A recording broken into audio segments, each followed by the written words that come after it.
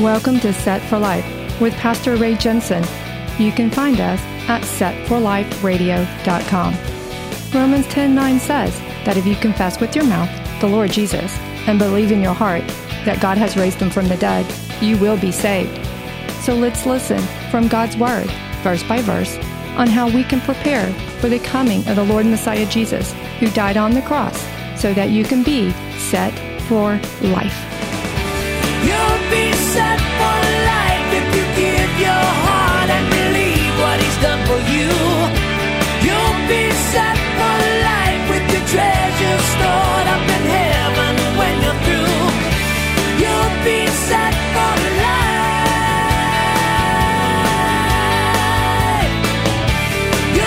life. Get low before the Lord God. Oh my gosh, it's such a good thing to do. So the Lord gave him a long opportunity to turn back, but Ahab never did. Ahab got low, but he never really did get right. So his repentance, his getting low, it was just a brief temporary time. Oh no, the Lord's mad at me. And he got low, scared for a little bit, and it wore off. And he's like, everything's okay. That's too bad. He shouldn't have done that. But now here we are much later in history, during the reign of Ahab's son. And since Ahab never did set the family line back to the Lord God, he could have, when he was low, he should have thought, you know what? I better steer my family away from false god worship of Baal, and I need to turn them back to the Lord. He had enough fear that he should have done that, but he didn't. And since he did not do it, now the Lord had to make good on his word by executing judgment in the time of his son, now against King Joram.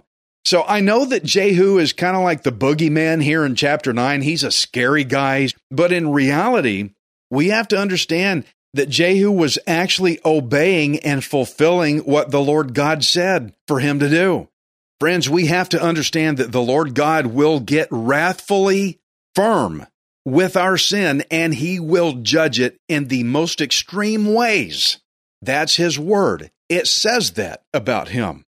So God had long ago said that he was going to judge Ahab's son, and now here it is in 2 Kings 9.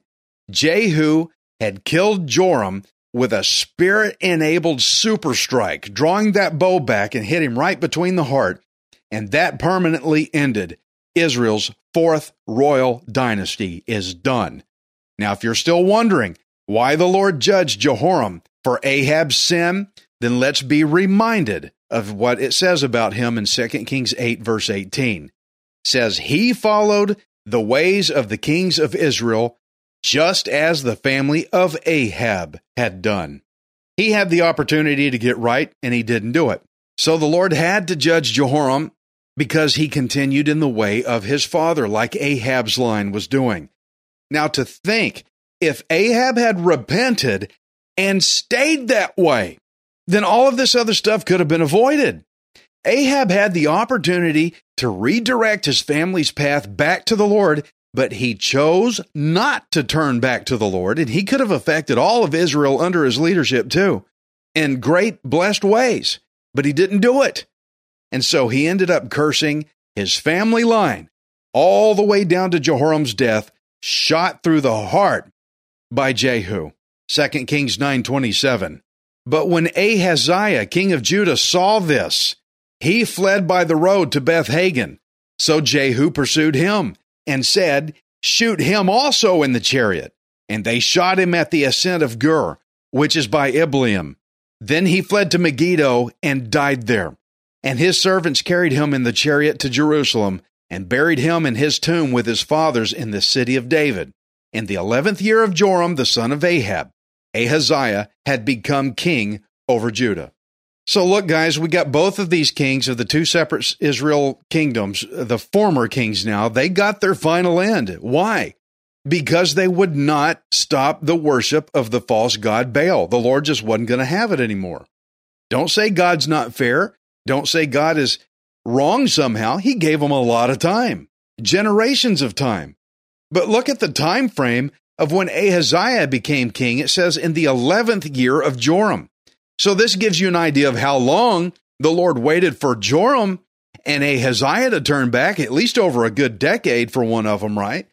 Look at how much time the Lord gave them to repent. You know, after 11 years of this, one might think, well, I guess God doesn't care. I've been worshiping Baal for over 10 years and God hadn't done anything about it yet. That's what a lot of people think of God. They think, well, I've been doing this my whole life and God hadn't done anything yet. So they just keep on going. They think God's not going to do anything about it just because he hasn't done it yet. Friends, having an attitude like that is an abuse of the time that the Lord God has given you. The Lord God is right now waiting for you to turn and get right with him.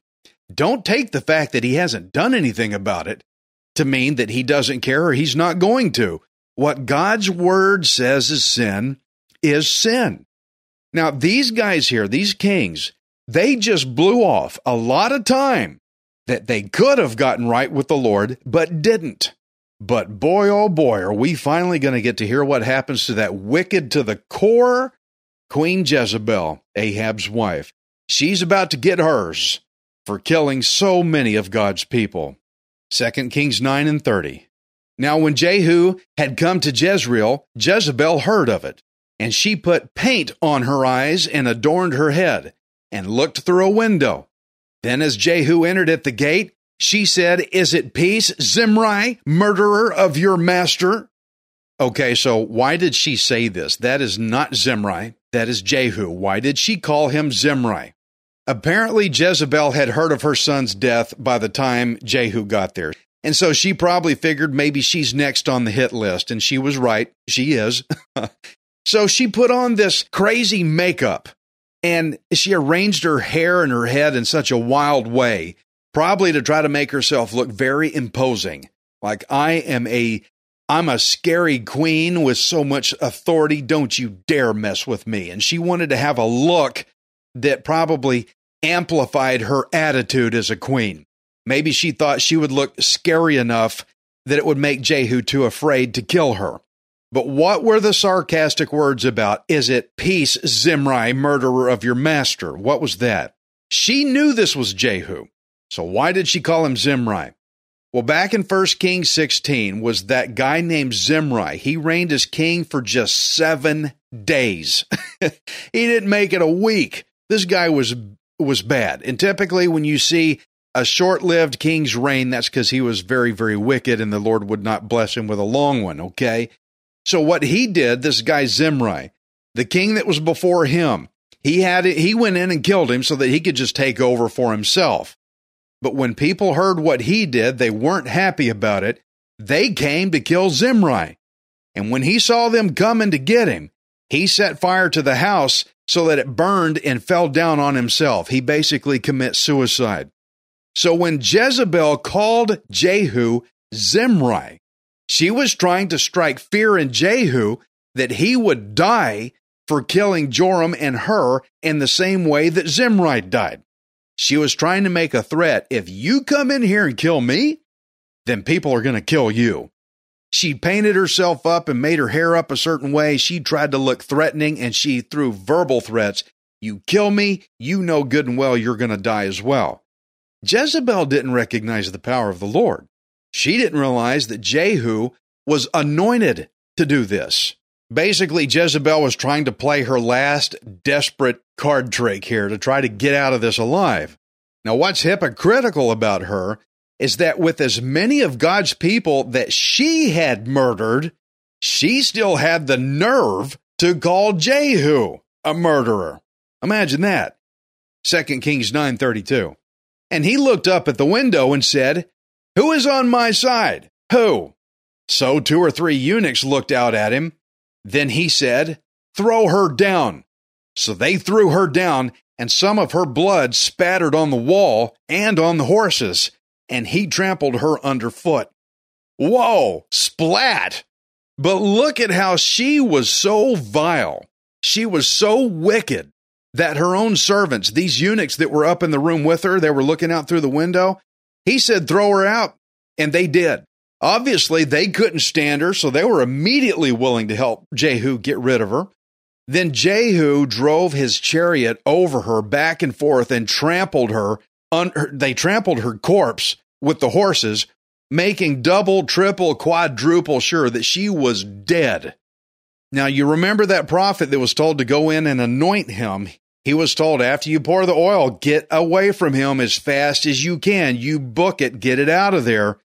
Guys, look at Jehu. He was on fire with God's wrathful judgment, and the prophet didn't want to be anywhere near this guy once it was unleashed. And now Jehu is unleashing the fury of God that God had against these people, and their judgment had come. I'm telling you, friends, if you're listening to me today, you've sinned, you know you have. You know what you've done. Right now, I'm saying now, if you got to pause this podcast or turn off the radio, whatever you got to do, and say, Father, forgive me, I'm sorry. Get right with him now while you can. 2 Kings 9:34. And when he had gone in, he ate and drank. Then he said, Go now, see to this accursed woman and bury her, for she was a king's daughter. So they went to bury her, but they found no more of her than the skull and the feet and the palms of her hands. Therefore they came back and told him, and he said, This is the word of the Lord, which he spoke by his servant Elijah the Tishbite, saying, On the plot of ground at Jezreel, dogs shall eat the flesh of Jezebel, and the corpse of Jezebel shall be as refuse on the surface of the field, in the plot at Jezreel, so that they shall not say, Here lies Jezebel. Basically, he's saying she's not going to get a funeral. There's going to be nothing left of her to bury. So let's recall how Jezebel stole Naboth's vineyard to give it to King Ahab, so she had Naboth and his sons murdered. But the very place where she fell and died is the exact same ground that had been Naboth's vineyard. I want you to notice throughout all this chapter, it was never prophesied that she would die, quote, on the ground. It never said on the ground. What did it say? It said specifically that she would die on what was called the plot of ground. This is specifying a certain location, the plot of ground. This would be to indicate that it was Naboth's stolen vineyard. So what you could say is that the place of Jezebel's own sinful desire, the place that she stole, the place where she did her wickedness, that is the very place that killed her. She did not leave the place of her sin, and so that's what killed her. Now, this is a great illustration that's in this for us here. I want you to remember that God's law was in place to keep people from stealing an Israelite's inheritance. But Jezebel completely disregarded God's law. By having her die on the ground that she stole, on that plot, by having her die in the place of her sinful desire, the Lord was showing everyone, if you disregard my law, you will die in it. Friends, are you with me? If you disregard my law, you're going to die in that place. Proverbs 19:16 says, keep God's law and you will live longer. But if you ignore it, you will die. Now, friends, another illustration that I want us to see here is how Jehu seems to have forgotten about the Lord's prophecy against Jezebel. He forgot about the whole thing. I want you to check this out. Before Jehu went in to eat, it says, and by the way, isn't that kind of interesting? After he killed Jezebel, everybody says, hey, come in and eat. Let's party. They were glad to see her gone. So let's go eat up. That you did a good thing for us here. So before he went in to eat, he gave orders for Jezebel to be buried. Did you see that? He said, go bury her. That was a king's daughter. But after the wild dogs ate her and it was reported back to him that there's nothing left, then that's when he recalled Elijah's prophecy that said there would be nothing left of her to even have to bury at all. So why did Jehu give orders to have Jezebel buried, but then when he recalled that she shouldn't be buried at all? I believe that when Jehu ordered her burial, he was just acting according to cultural tradition. Typically, when somebody died as royalty, you give them a big burial.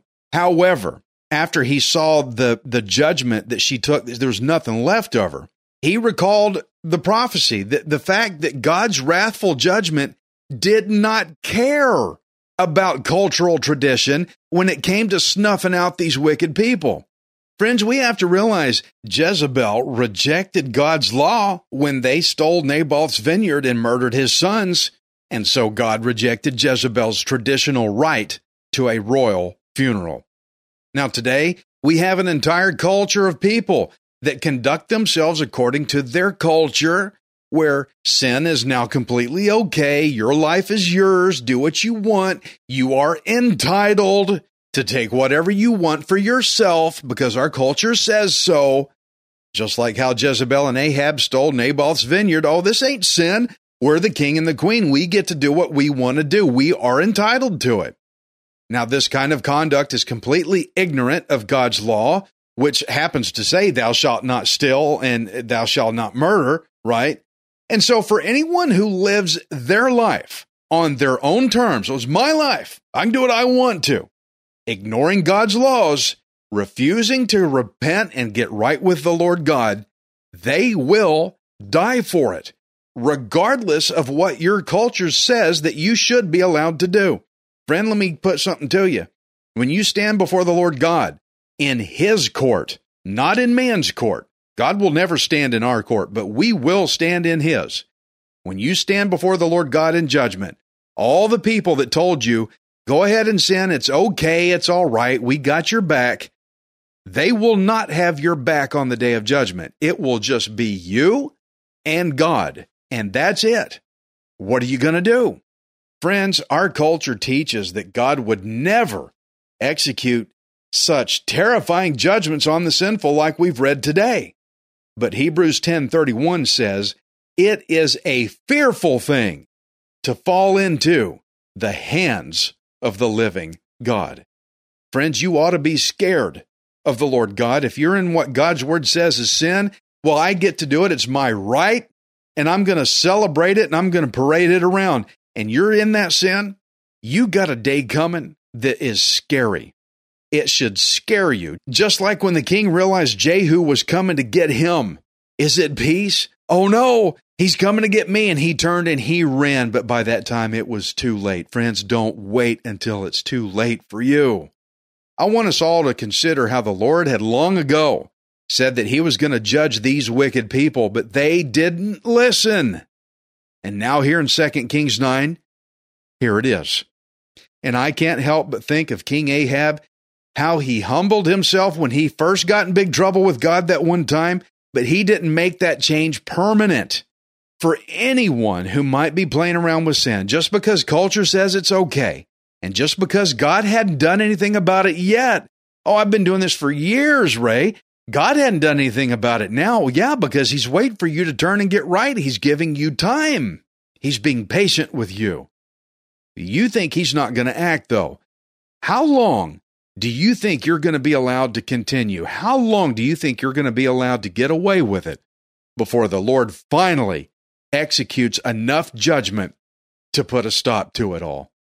1 Thessalonians 5 verse 3 says, for when they say peace and safety, then suddenly destruction comes upon them, as labor pains upon a pregnant woman, and they shall not escape. Friends, I want you to think of Ahab's sin. It cursed his entire family line, but at any time,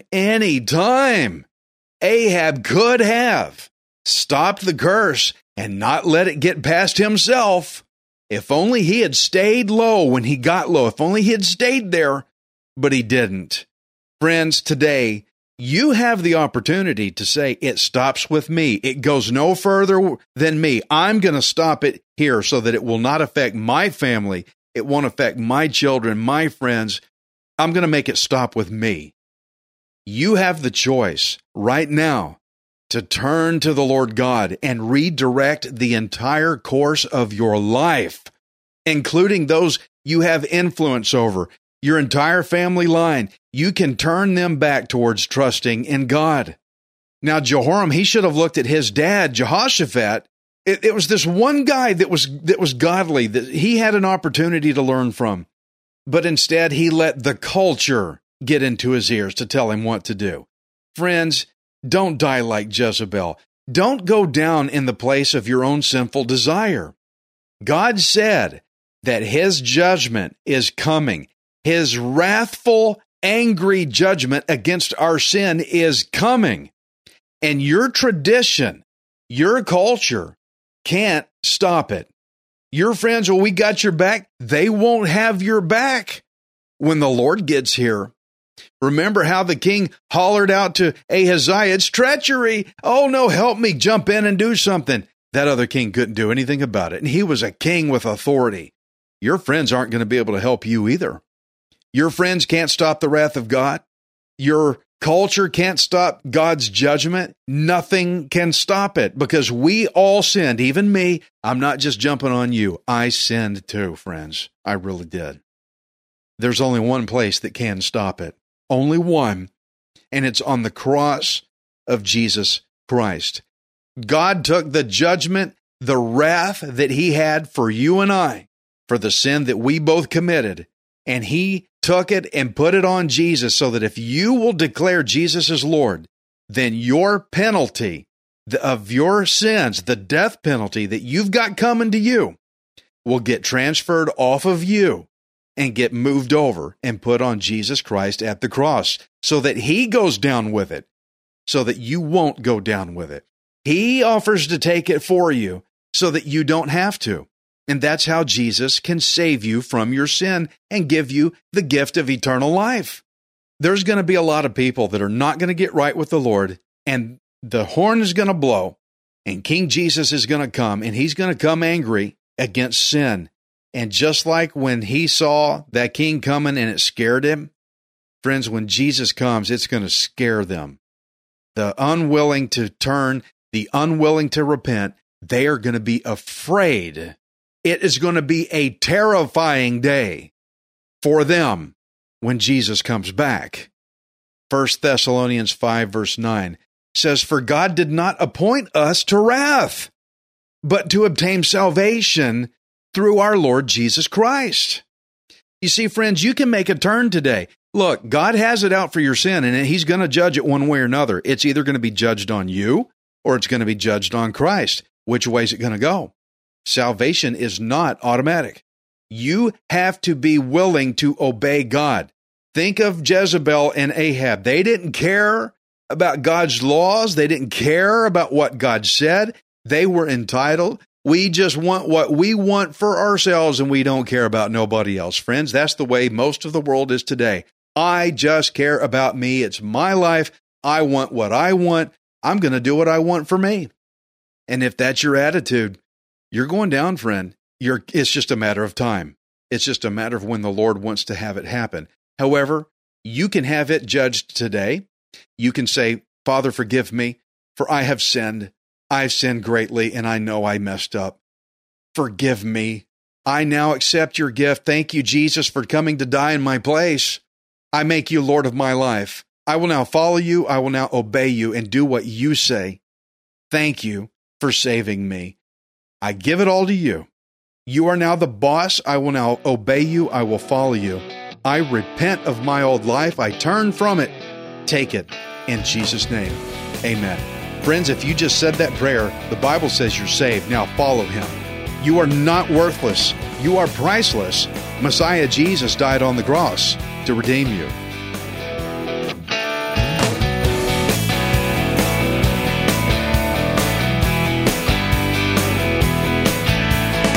Thank you for listening to Set for Life. We hope you can join us next time, unless Jesus returns for us first. Set for Life is the radio ministry of Pastor Ray Jensen. We invite you to subscribe to our podcast at setforliferadio.com. Hi, this is Ray Jensen. Thank you for giving me the opportunity to encourage you in God's Word.